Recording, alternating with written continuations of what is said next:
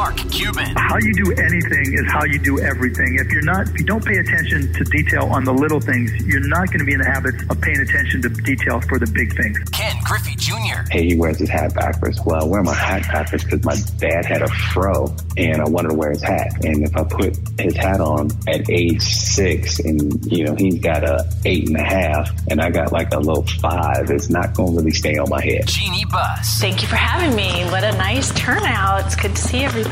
John Smoltz. Is if you don't have the imagination and the willingness to fail or not being afraid to fail, I don't think you can be truly great. Candace Parker. I have so much hope for this generation coming up that have grown up with women in sports, in leadership roles, on television, speaking about sports, speaking knowledgeably about sports. Pau Gasol. To me, all the work that I've done, all the humanitarian work that I've done has always given me great perspective, has allowed me to keep my feet on the ground, and has really put and reminded me what's truly important. Damian Lillard. That was for Seattle. Just to name a few. Welcome to Sports Business Radio. Now, here's Brian Berger. Well, thanks for joining us on this edition of Sports Business Radio, powered by our friends at Malka Sports. Learn more about them at malkasports.com. Another fantastic guest for you lined up this week, a very heavy hitter in the world of tech, sports, media, education. Meg Whitman, managing owner of FC Cincinnati of Major League Soccer, former CEO of Hewlett-Packard, former president and CEO of eBay. She's joining me on this week's edition of Sports Business Radio. She's going to discuss FC Cincinnati, their new stadium that's opening up here pretty quickly, why she invested in Major League Soccer, and what makes Cincinnati a unique sports town. She also discusses what happened with Quibi. You may remember Quibi was a short-form streaming platform that generated content for mobile devices.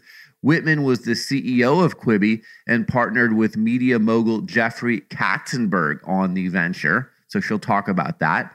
The billionaire entrepreneur provides insight on the traits that make for a successful leader, the future of tech, media, and education, and why she's invested in esports. So I think you're going to enjoy this week's conversation with Meg Whitman. I'm joined by executive producer Brian Griggs. Griggs, how are you? I'm doing great. And just another great guest, like you were saying. I mean, her resume is just amazing. I mean, eBay and Hewlett-Packard and, soccer, MLS teams. It's like goes on forever. And she's just so smart. And you realize when you listen to this interview, she's just excited about what she does. She loves what she's doing. She loves the field she's in. And she just is so knowledgeable. Really good interview.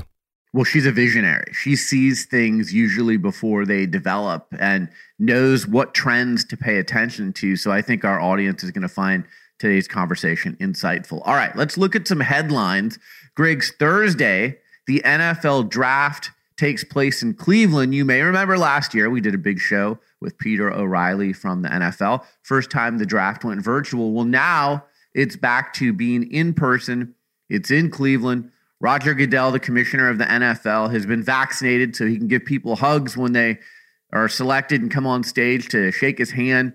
The first two picks are pretty much locked. So Trevor Lawrence to Jacksonville, Zach Wilson to the New York Jets. Those are both quarterbacks. Then things get interesting at number 3 with the 49ers selecting. So I think that's where most people are really going to start to pay attention to the draft. ESPN, ABC, and the NFL Network have comprehensive coverage.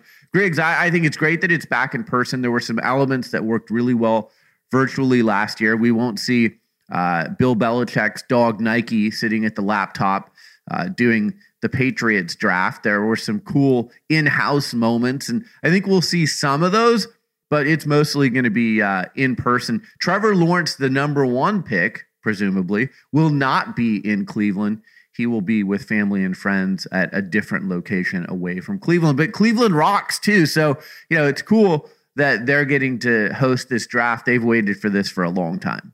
Yeah, look, the NFL draft is kind of like its own mini series on HBO. It goes on. There's so much drama, lots of analysts and all the back and forth and go into the different scenes and the different families and the households. And hey, like you said, Roger Goodell can hug people now. I know that was pretty funny when it came out this week. There was all kinds of funny memes about that. Like you have to be able to hug Roger before you can play in the NFL. So we'll see how it goes. But I think overall, it's going to be better to be in person because we all want to see people. We want to see how the reactions are in person. So I'm excited to watch. All right, our next headline, the NHL and Turner have signed a new media rights deal.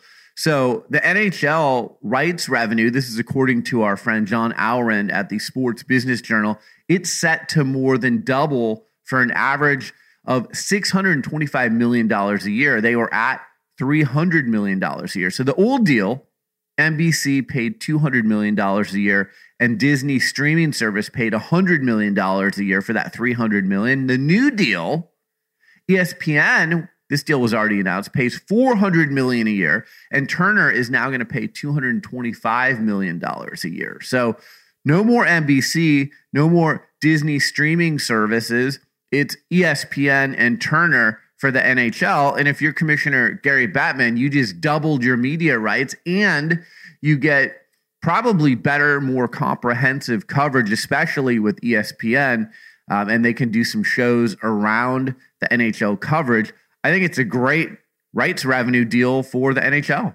100%. And like you said, with Turner, that opens you up to TBS and TNT, and like they do with March Madness and the NBA, and you can kind of spread it out more. So I think it's going to get a lot more exposure for the NHL. It'll be fun to see how they cross over, if they take some of the NBC announcers and some of the play-by-play stuff and studio rights and all that stuff, and see if they, hire some of that crew for the ESPN and Turner crew. But yeah, big deal. It's going to be weird not seeing NHL on NBC. It's been so many years. All right, speaking of the NHL, it's time for our Power Up Premium Trail Mix Power Player of the Week. It's none other than San Jose Sharks forward Patrick Marleau. He passed Gordie Howe for the most NHL games played all time on Monday night. So after tying Howe's all-time mark over the weekend, Marleau played in his 1,768th contest on Monday in Las Vegas as the Sharks faced off against the Vegas Golden Knights. This is remarkable, Griggs. Marleau has appeared in at least 80 games 16 times. He has never missed more than 6 games in a season in his entire NHL career. That's what you call an Iron Man. I tell you what, you and me kill it on the Central Park ice, but 1,000 games, that's a lot of ice. Yeah, almost 2,000 games. So congratulations to Patrick Marleau on being our Power Up Premium Trail Mix Power Player of the Week. All right, a few reminders before we get to our conversation with Meg Whitman. Subscribe to the Sports Business Radio podcast on iTunes. We love it when you rate and review our podcast. You can also find us on Spotify and Amazon Music. Coming up next, Meg Whitman, managing owner of FC Cincinnati of MLS. You're listening to Sports Business Radio. We'll be right back. This segment of Sports Business Radio is brought to you by Power Up Premium Trail Mix. Forget the stale trail mixes with peanuts, raisins, and junk candy. Power Up is a trail mix brand that specially curates their mixes fresh with good-for-you quality ingredients that power you up with nutrients your body needs and flavors your taste buds crave. These premium trail mixes come in several varieties and can be eaten on the go wherever the day takes you. Fuel up like sports icons Lindsey Horan and the Washington Capitals. And find Power Up nationwide at retailers, on Amazon, and at powerupsnacks.com.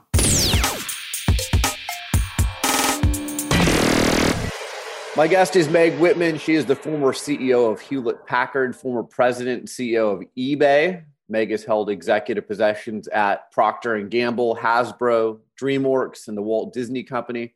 She ran for governor of California in 2010. She's now part of the FC Cincinnati ownership group of Major League Soccer. Meg, thanks for joining me on Sports Business Radio. How are you? I'm good. Thanks for having me this morning. Let's start with the FC Cincinnati ownership group. I know you've got ties to Cincinnati. How did that all come about and why Major League Soccer? Yeah. Well, let's start with why Major League Soccer. So if I back all the way up, we said, we think that we'd like to make an investment in professional sports. If you look at our family office, We had investments in lots of other things, but we didn't have a play into professional sports. And you look at, the appreciation and the success of professional sports over the last 30 years, and we think will happen in the next 20 or 30 years, we thought, okay, we want to be in this asset class. And then the question is, what sport? So we looked at all the different sports. And as an investor, I like to invest behind trends. It's what I learned early on in my career is if wind is at your back, it's way better than if wind is in your face. And so we looked at all the different sports, and it was clear to us that the growth story here was Major League Soccer. And, if you look at it, there's 60 million soccer fans in the U.S. The U.S. is the number one buyer of worldwide media rights. We're jointly hosting the World Cup with Mexico and one other country in 2028, Canada. And we're the number 3 sport by participation. And I think about that because think about all the kids coming up. What we know is whatever you played as a child, you want to watch as an adult. And so if you look at the growth of youth soccer in America, I thought that was also really good. And it's a global sport. MLS can reach 400 million consumers worldwide. So that was the right trend for us. Then the question is what team? Mm-hmm. And you're right, I do have a connection. I started my career at a business school at Procter & Gamble in Cincinnati. And I'm now still on the board, many years later, I'm on the board at Procter & Gamble. So I knew the city, but I was also very interested in the dynamics of these small markets. Interestingly, in soccer, the small markets do very well. So FC Cincinnati has the 3rd largest attendance in the league, which surprised me, for a small city like Cincinnati. An incredible, and passionate fan base, right? We're the 5th largest revenue soccer team in the United States. And I thought that, we sort of punched beyond ahead of our weight there. So let me turn off my phone, sorry. And so then I said, and then the quality of the ownership group, Carl Lindner and his family, our family, the Joseph family, the Farmer family, which owns Cintas. And so you've got actually 2 Fortune 50 CEOs in the ownership group. And I thought that, would help us along. So we were able to strike a deal with Carl and his family, and we basically really liked them and shared a lot of the same vision and values. And so that's why Cincinnati. All makes sense. TQL Stadium, that is set to open to fans very soon. 26,000 seats. And it looks like, just a beautiful stadium, state of the art. When people come to TQL Stadium, what are some of the things that are going to stand out to them? Yeah. Well, first of all, we're super excited about TQL because often local companies as sponsors of these naming rights is very, very powerful because they're in the community and they, know the local market. So we're thrilled by our relationship with TQL, which is an entrepreneurial story in and of itself. The company's only been around since 1998, and they're the 2nd largest freight brokerage firm in the country. So that's exciting. And then the stadium is the largest stadium. It has, I think what they'll see right away walking up to the East Plaza is what we call the fins, the LED lights that you may have seen the video, and we can certainly get you a video that would be fun to, put on the website or something. And anyway, the fins light. And so it looks like animation, but it's literally the lights changing on the fins. And so we can put FC Cincinnati on the fins. We can put TQL on the fins. We can put player names on the fins. We can do anything we want with those fins. So think about it as a dynamic canvas. The second thing that you'll see is the largest number of premium seats, a very large, fan base for the core of what we call the Bailey, which are the standing fans at the end who are, almost often the most boisterous and fun part of going to a soccer game. Lovely suites, all modern technology, all touchless, so cashless. And cashless payments is important because unlike the NFL where there's TV breaks, there's just breaks. There's just a couple of breaks in a soccer game. So you got to get your whole stadium in and out of that food service really fast. So it's all cashless. It's all touchless because of COVID. We were able to retrofit in the context of COVID. And then we'll launch with some very attractive apps, an app. So over time, the app will obviously have wayfinding and order from your seats and navigation and all kinds of things like that. So I think you'll feel like it's a pretty high-tech stadium. You're as tech savvy as anyone out there. So it's interesting that you mentioned the cashless and the touchless. I've had a number of CEOs and pro sports owners on recently, and it seems like during the last year with the pandemic, everyone's trying to go cashless, touchless. You have self-cleaning stadiums. Yep. What are some other tech advancements that you've seen that you think are going to hit the sports world going forward in this new normal? Yeah. Well, I think certainly, wayfinding, how do you get to your seat? Where's the bathroom with the least amount of traffic right. during times, during a break? How do you order from your seat? Because I think that's going to be important as well. Now that's kind of table stakes in some ways. Obviously, very high bandwidth is important because you're going to have a crowd of people who are, and we have, state-of-the-art network with 5G because fans want to do replays. They want to do social media. They want to text with their friends. So that's table stakes too. I think most new stadiums have that, but it needs to be bulletproof. That network needs to be bulletproof. And so I think everyone is certainly, understanding that's something that's going to be very, very important. Meg, I know Kroger is big in the Cincinnati area and they're partners with FC Cincinnati. And Power Up Premium Trail Mix is one of our partners. And I know they're a big partner of FC Cincinnati. How did that partnership all come about? Yeah, well, Kroger's a local company, headquartered in Cincinnati. So there was a natural fit there. And so there's a great deal of interest, obviously, in consumer packaged goods. And one of the companies I know they're excited about is the Power Up Premium Trail Mix.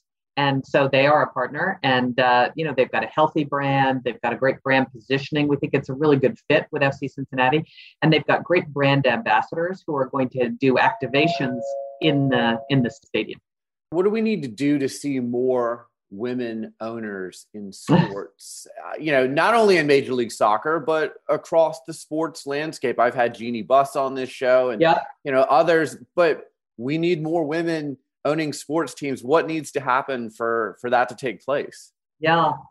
Well, I think professional sports has always been more male than female. That's starting to change. If you look at the fan base of male versus female fan bases, what isn't it the NFL now? I think almost 50-50 in terms of television viewing. Yes. And if you had told me that, when I was a little girl, I would have been amazed.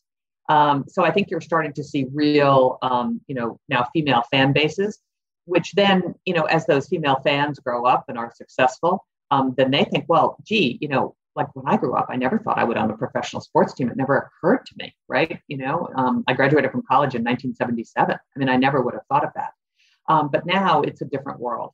The other thing that's interesting is all these women's teams are starting to get traction. The NWSL, the Women's Soccer League. Yes. That's, starting to come on. So I think you'll start to see more women owners.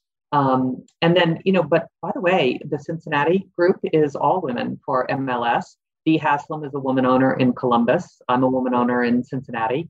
So, there's more than there have been in the past. So when you go to the governor's meeting, there's more women than there probably would have been 30 years ago or even 10 years ago. That's good to hear, but I'm sure more progress to be made still. More progress to be made always. But. You talked a little bit about Cincinnati as a sports market, the Bengals and you've got Xavier University there. You've got the Reds, obviously. For people listening to this who've never been to Cincinnati, never been to a sports event in Cincinnati, what kind of a fan base is Cincinnati? Yeah. Well, as you might remember, the Big Red Machine was all the rage, right. A number of years ago, and the Bengals have been there forever. And they're big into college sports. Just up the road, in Dayton and Columbus, football is a huge thing. So it's a sports state, frankly. And Cincinnati has an avid fan base. And what was interesting to us about Cincinnati is, remember, FC Cincinnati was a USL team before we moved up to the MLS. And we had, I'll give you the statistic because I wrote it down. It was quite remarkable. We had 6,000 season tickets in 2016, 18,000 in 2018, and 20,000 for 2019. These are season tickets. And that was the first year in MLS. So I think this is a soccer excited town. And I think it's partly because of the values that we put out there. We want to be a winning team. We have not yet been a winning team in MLS. We have to go so fast from USL to MLS. So we're excited about a couple of the new players that we've, found this year to join the team. But we want to be a winning team. We want to be a family-friendly team. And we want to give back to the community. So we have embedded ourselves in the community. We've got lots of youth sports, youth soccer teams that we're sponsoring. We're doing a big foundation that will give back to the community. And I think particularly for sports, which is a big uniter of people, I mean, in a country that's terribly divided today, sports brings us together. And I think giving back to the community is a really important part of it. I want to ask you about your investment in esports, because in addition to FC Cincinnati, you're also invested in esports.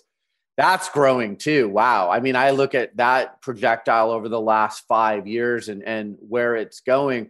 What attracted you to esports? Yeah. Well, the same thing. Remember my story about investing behind trends? Yes. This trend is unbelievable. I mean, just a couple statistics, 2.5 billion gamers worldwide, 500 million esports viewers, 140 million future gamers are born annually. So lots of runway. And 60% of gamers are 18 to 34, which is, the most important audience for sponsors and advertisers. Highly educated, relatively high income level. And the engagement, Brian, is off the charts. 2 to 3 hours of playing time a day and 5 hours of watching a day. So you've got highly engaged, fast growing spot. And believe it or not, the baby boomers have sort of come on. Everyone thought this was totally a young person sport, right? But 60% increase in baby boomers playing games since 2018. So, my buddies and I are now playing games. So that's what I was going to ask you. Are you playing? And if so, what are you playing? I'm a beginner. Okay. I'm just a beginner. I play Fortnite. You're ahead of me. I had the late David Stern on with me a few years ago. And what he said to me, and I would probably agree with this, is he said, esports is not my thing, but I recognize it is a thing. So I recognize it's a thing, but to be honest with you, I'm just not, I don't understand it well enough and I don't have enough. Well, you can start, you can have a warm-up act. I mean, you could play Candy Crush. That you could do. Okay. So that's where I could start, Candy Crush. You could start Candy Crush and, which is really the beginners. Okay. And then you can, move on to real games, of which Fortnite is a real game, but it's easy to understand and easy to get started. It's amazing. I see these venues being built all over the world for esports. And, so we just talked about FC Cincinnati's venue. Esports venues are being built around the globe too. And these are large venues. So again, it shows you the trend and where it's going. This investment wouldn't be made unless people thought this was going to be even bigger than it is already. You're right. Absolutely right. And, people love to come and watch esports, which was interesting to me when we first got into this 4 or 5 years ago. I said, no, wait a second. People are going to want to, they're casual gamers. They're going to want to come to a location and watch the best in the world play esports. It was a little counterintuitive to me. But then I thought, I don't know, if you're a golfer, you like to watch golf. If you're a tennis player, you like to watch tennis. If you're a soccer player, you like to watch soccer. So, when I thought about it that way, I said, okay, well then, that makes more sense to me. Other than trends and the wind blowing behind you, what are some of the elements that you look for when someone comes to you and says, hey, make an investment in my company? Yeah. Well, obviously the financial architecture, what's the economic model? And, so where do the revenues come from and what are they likely to do? Some parts of the revenue streams may be growing, some may be shrinking. How much in professional sports, how much of those revenue streams do you own? One of the reasons we're excited to own the stadium and own the parking around the stadium and own some of the real estate around the stadium is those are important revenue streams as well. And then you have to look at what are the costs, because in the end, it may take a while, but in the end, revenues have to be greater than costs. Right. I'm sort of an old-fashioned business person. And so, we want to run these teams. We may lose some money in the early days, but we'd like to run them, at making some money. And then obviously, the capital gains is probably, where the real payoff is. But you have to look at the financial architecture. Then the next thing is who is running the club and who do you have? Because I believe in any business, a really important character of great leaders is they hire great leaders. So I always say the right people in the right job at the right time with the right attitude gets you 80% of the way home. And one of the things we like very much, in addition to the ownership group, is Jeff Birding is a founder and the president of FC Cincinnati. And I think he's very talented and has put a talented group around him. That's great. So I want to talk a little bit of business with you. You've led some incredible companies. I mentioned them at the top of this interview. What makes for a good leader? You're talking about, the leader of FC Cincinnati. Obviously, you're a tremendous leader. We have a lot of leaders who listen to this show. What makes for a good leader? Yeah. Well, I think, first of all, having some experience. Experience actually does matter. I often say, and this was particularly true at HP and at eBay, because I went to eBay when I was 42. So I had some experience. I said, I have seen this movie before, and I know how it's going to end unless we do something differently. So I do think domain experience is important. The second is the ability to identify, nurture, and grow great talent. As I was just saying, you need to be a talent attractor of people who are smarter, better, and have a ton of runway. And you can't be threatened by people who are smarter than you or know more about something than you do. The second thing I would say, I think importantly, is having the right strategy. I often say the right strategy and less than perfect execution is far better than the wrong strategy, but with perfect execution. And our world is so dynamic today, Brian, that you got to be moving your strategy and thinking through what you need to be doing differently at a much more rapid rate than, in the history of business, honestly. I was reading a statistic the other day that it took, I think, 60 years for HP to reach $1 billion in sales. It took Microsoft 10 years, and it took Google 5 years, right? So these companies you're getting to scale much faster, and that means you've got to be really thinking about your strategy. So I think that's super important. And then the second is you've got to keep an eye on the financial architecture. You have to understand, how do I make money in this business? And the old 80-20 rule, 20% of your activity will get you 80% of the way home. Probably 20% of your customers account for 80% of your revenue. The 80-20 rule is alive and well in every single business, and the intuitive understanding of what that is, I think, is important. And then last is you have to take some risks, right? Not everything is knowable, and you have to take smart risks. But doing nothing is a strategy, and it's usually a bad strategy. You have to keep moving. It's how sharks, they die if they don't keep moving. And so you got to keep moving. And if you make a mistake, you fix it really fast. But you have to take smart bets and smart risks. You are also someone who's on the forefront of media trends. I'm so fascinated to see where the media is going, especially in the last year. Again, during the pandemic, we've seen growth of streaming platforms. Netflix, Apple, HBO Max, all these platforms are growing. Cable is declining a little bit. What are your thoughts on, 5 years from now, how are we going to be consuming media? Yeah, well, media is undergoing some of the biggest disruption I think most people in that industry have seen in decades. I mean, this is a huge, gigantic, seismic shift. And I would argue it is as seismic as the invention of the movie camera and the advent of movies. I think it is as seismic as the invention of TV. Remember, think about TV. Everyone thought TV was not, you had to go buy a piece of furniture for your room. Okay.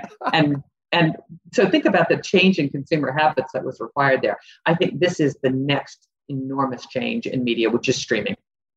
And what consumers are, I think now, the way they want to watch what they want to watch, where they want to watch it, on the device they want to watch it. And so it's up to all the content providers to make sure that we are making that level of flexibility available in an easy and intuitive way. And I think, frankly, this will get a lot more intuitive over time. I don't know about you. I think for our generation, when you go to a new place with a new TV, it takes you a while to figure out how to navigate. They ask you for your credentials. They ask you for all these different things that you're not necessarily being used to being asked for. And so I do think that this has to get much more intuitive and frankly, much more standardized. But I think for sports in particular, that ability to provide your audience that flexibility with very high quality production values and with storytelling wrapped around. People love the stories of the players, and they love the backstory of the team and the backstory of controversy. And so I think there's going to be more emphasis on the storytelling in addition to the excitement of the game per se. And listen, there's a lot of new players, right? It used to be just the, big three networks. Now you've got big conglomerates that have, multiple different ways of delivering content to players. And I do think the competition for these sports rights is going to continue to increase. Because remember what I said, sports are still the big uniter. And I think, so I think the competition is going to be significant for these rights. Look at the NFL deal. Right. So, Amazon jumped in with some NFL games, Thursday night games. Thursday night. Mm-hmm. And I would think at some point, Apple, Netflix, some of these big streaming services, like you said, it's live content. It's a great uniter. This isn't live sports, but one of my favorite shows of last year is Ted Lasso on Apple Plus. Yeah. So just that alone, people have really rallied around that show. But I agree with you. I think it's only a matter of time until these streaming platforms are showing live sports on their platforms. Yeah. Well, I think then the question is, do they have to, it's a little bit back in the day when people said, would bricks and mortar also be really good at e-commerce? Because you had two ways to deliver product. Okay, so, Walmart now is, I think, doing very well because you can buy a product in the store, you can pick up in the store, you can order online, you can have it order online and then pick up in the store. So they're really trying to, no matter which way you want to buy, you can buy. And so the question is, will, the media companies that have a streaming service and a network and a, cable channel and others, will they be better positioned or will the pure plays be better positioned? I think we don't know the answer to that yet. A few years ago, I was at the Bloomberg Players Tech Summit in San Francisco, and I saw you on stage there. And I thought you were great. And you were talking about Quibi. And I really liked Quibi. I really did. And I thought you were on to something there. I'm an entrepreneur too, not at the same level as you. I've had Mark Cuban on, lots of entrepreneurs. Sometimes we try things and they simply don't work. Yeah. I thought that was going to work. And I thought the timing was good. And I loved what you had to say that day on stage. What were some of the lessons learned from that? Because again, from where I sit, I thought that was a brilliant idea.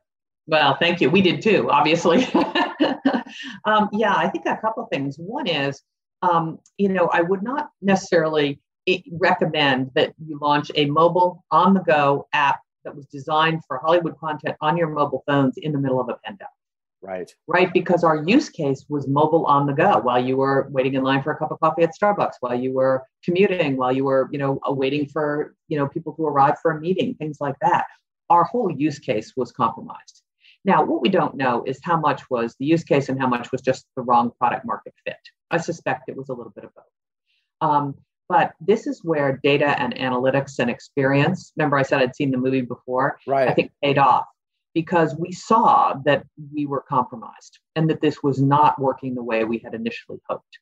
And we looked at the data and we said to ourselves, we could run this out and spend the rest of the money, or we could say, this is not the right time. There may be another time for this, but this is not the right time in the middle of the pandemic. And let's return cash to shareholders. And that's ultimately the decision that Jeffrey Katzenberg and I made.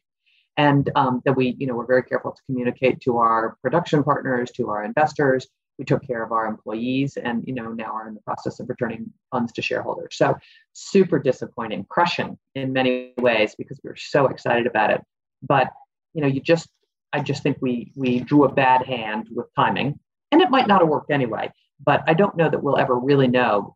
And if you told me that the pandemic would be over in 2 to 3 months, like maybe in January, maybe we would have kept going. But look at here we are still today, not all the way through this.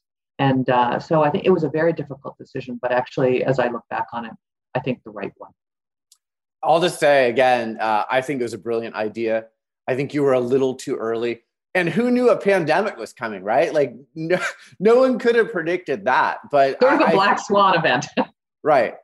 Before I let you go, you and your husband, Dr. Griff Harsh, are so charitable and have given millions of dollars to charity via your foundation. I'll ask you the same question that I asked you about investment. When you're giving to charity, what are some of the elements under consideration for you and your husband? I'm sure a lot of it's passion, but what else comes into play there? Yeah. Well, I think particularly with charitable giving, focus is really important because you've got to be so knowledgeable today about a certain area or areas. And so we've picked 2 areas for our charitable foundation. One is education and the other is the environment. And education, we're particularly focused on K through 12 education, because we asked ourselves, if we could make a difference to one thing over the next couple of decades, what would it be? There's so many challenges: racial injustice, economic inequality, so many different things. And we said, gosh, if we could solve getting every child access to a great education, a lot of those other problems might go away. And then we care a lot about climate change and the environment. And my husband is on the board of EDF. I used to be on the board of the Nature Conservancy. So those are the two areas that we really focus on. And I'm chairman of Teach for America nationally. So that's how I exhibit my passion for K through 12 beyond just the financial support.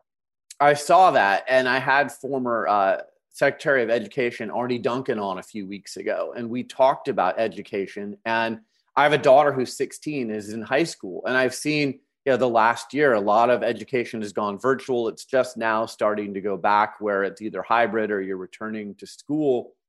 You talked earlier about the media and it being a pivotal time for media going forward. I believe it's the same way for education going forward. Are we going to reimagine education going forward, or are we going to do it the way that we've done it for a long time? How do you see education being reimagined going forward? I think we have a once-in-a-generation opportunity, Brian, because what this pandemic has taught us, and I'm sure has taught your daughter, is that there's a lot of ways to get information. And we cannot just arrange our classrooms the way we have arranged them for the last 100 years. Our education system was designed to produce factory workers. And it did a brilliant job of that for many, many years. But think about the skills that children need today as they go into, multiple careers over a generation, a lot more critical thinking. It's going to be a different thing that we have to imagine. And we also saw that the pandemic exposed even greater inequalities in education. And today, your zip code is the most determinant variable in the quality of your education, where you live. And that's not fair, and it's not right. And so we have to figure out how to reimagine education from certainly, the ABCs and 1, 2, 3s, but also, are we creating an environment where kids have the confidence, where they're getting the support they need socially, where it's the whole child that we're thinking about. And that's a new way of thinking about it, because it was really, for many years, everyone comes in and they're ready to learn and they got their workbook and they're ready to go. That's not the way it is anymore. Last question for you. What lies ahead? You have so many interesting things that you're doing, but is there anything out there that you're keeping your eye on? We talked about esports. We just talked about your role with Teach America. Is there anything you're keeping your eye on saying, I really want to be a part of that going forward? Yeah. Well, I continue to be very interested in technology. I think technology in many ways was the defining industry of my generation. I think it will be the defining industry of the next generation. And every business now is a technology business. I think of FC Cincinnati as a technology and data analytics business. We're going to be better because of the technology and the data analytics that we're going to apply to this business. And so if you think about technology and all the different areas that it can go, I think that, those are areas I want to keep an eye on, whether it's machine learning or AI. Sports betting is a pretty interesting, talk about investing behind trends. Some people have challenges around betting in terms of, is that a good thing for society? But I think it's, there's an inevitable march towards sports betting. Sports betting would be my guess. So I'm, focused on, that, and then I'm focused on industries that, disrupt the status quo in a good way. I like to call it constructive, disruption. Meg, continued success to you, and thanks so much for joining me on Sports Business Radio. Great. Thank you very much, Brian. Good to be with you. You're listening to Sports Business Radio. We'll be right back.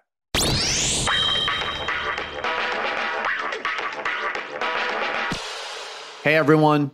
Sports Business Radio host Brian Berger here. The wait is finally over. Sports Business Radio merchandise has finally arrived. We're working with our friends at the Parish Project to provide you with the opportunity to buy really quality Sports Business Radio merchandise. We've started with long sleeve t-shirts and short sleeve t-shirts. They come in 5 different colors each, a variety of sizes. I love my shirts. And soon we're going to have hoodies to offer as well, hooded sweatshirts. I know a lot of you are wearing hooded sweatshirts while you're working from home these days, but whether you're working out, just lounging around the house, or doing whatever you're doing, you can rock Sports Business Radio merchandise. I think you're going to love it. Go to parishproject.com. That's PARISH project.com. parishproject.com. And you can order your Sports Business Radio merchandise today. We appreciate your support. And send us your best picture. Tweet it to us at SB Radio. Or also you can get us on Instagram at Sports Business Radio. We look forward to seeing you rocking that Sports Business Radio merchandise. Well, that's it for this edition of Sports Business Radio. Thanks for tuning in. Thanks to our show staff, Brian Griggs and Josh Blank. And thanks to our partner, Molka Sports, for powering Sports Business Radio. Learn more about them online at molkasports.com. That's MALKA sports.com. For Brian Griggs, I'm Brian Berger. Have a great week, and we'll talk to you soon right here on Sports Business Radio.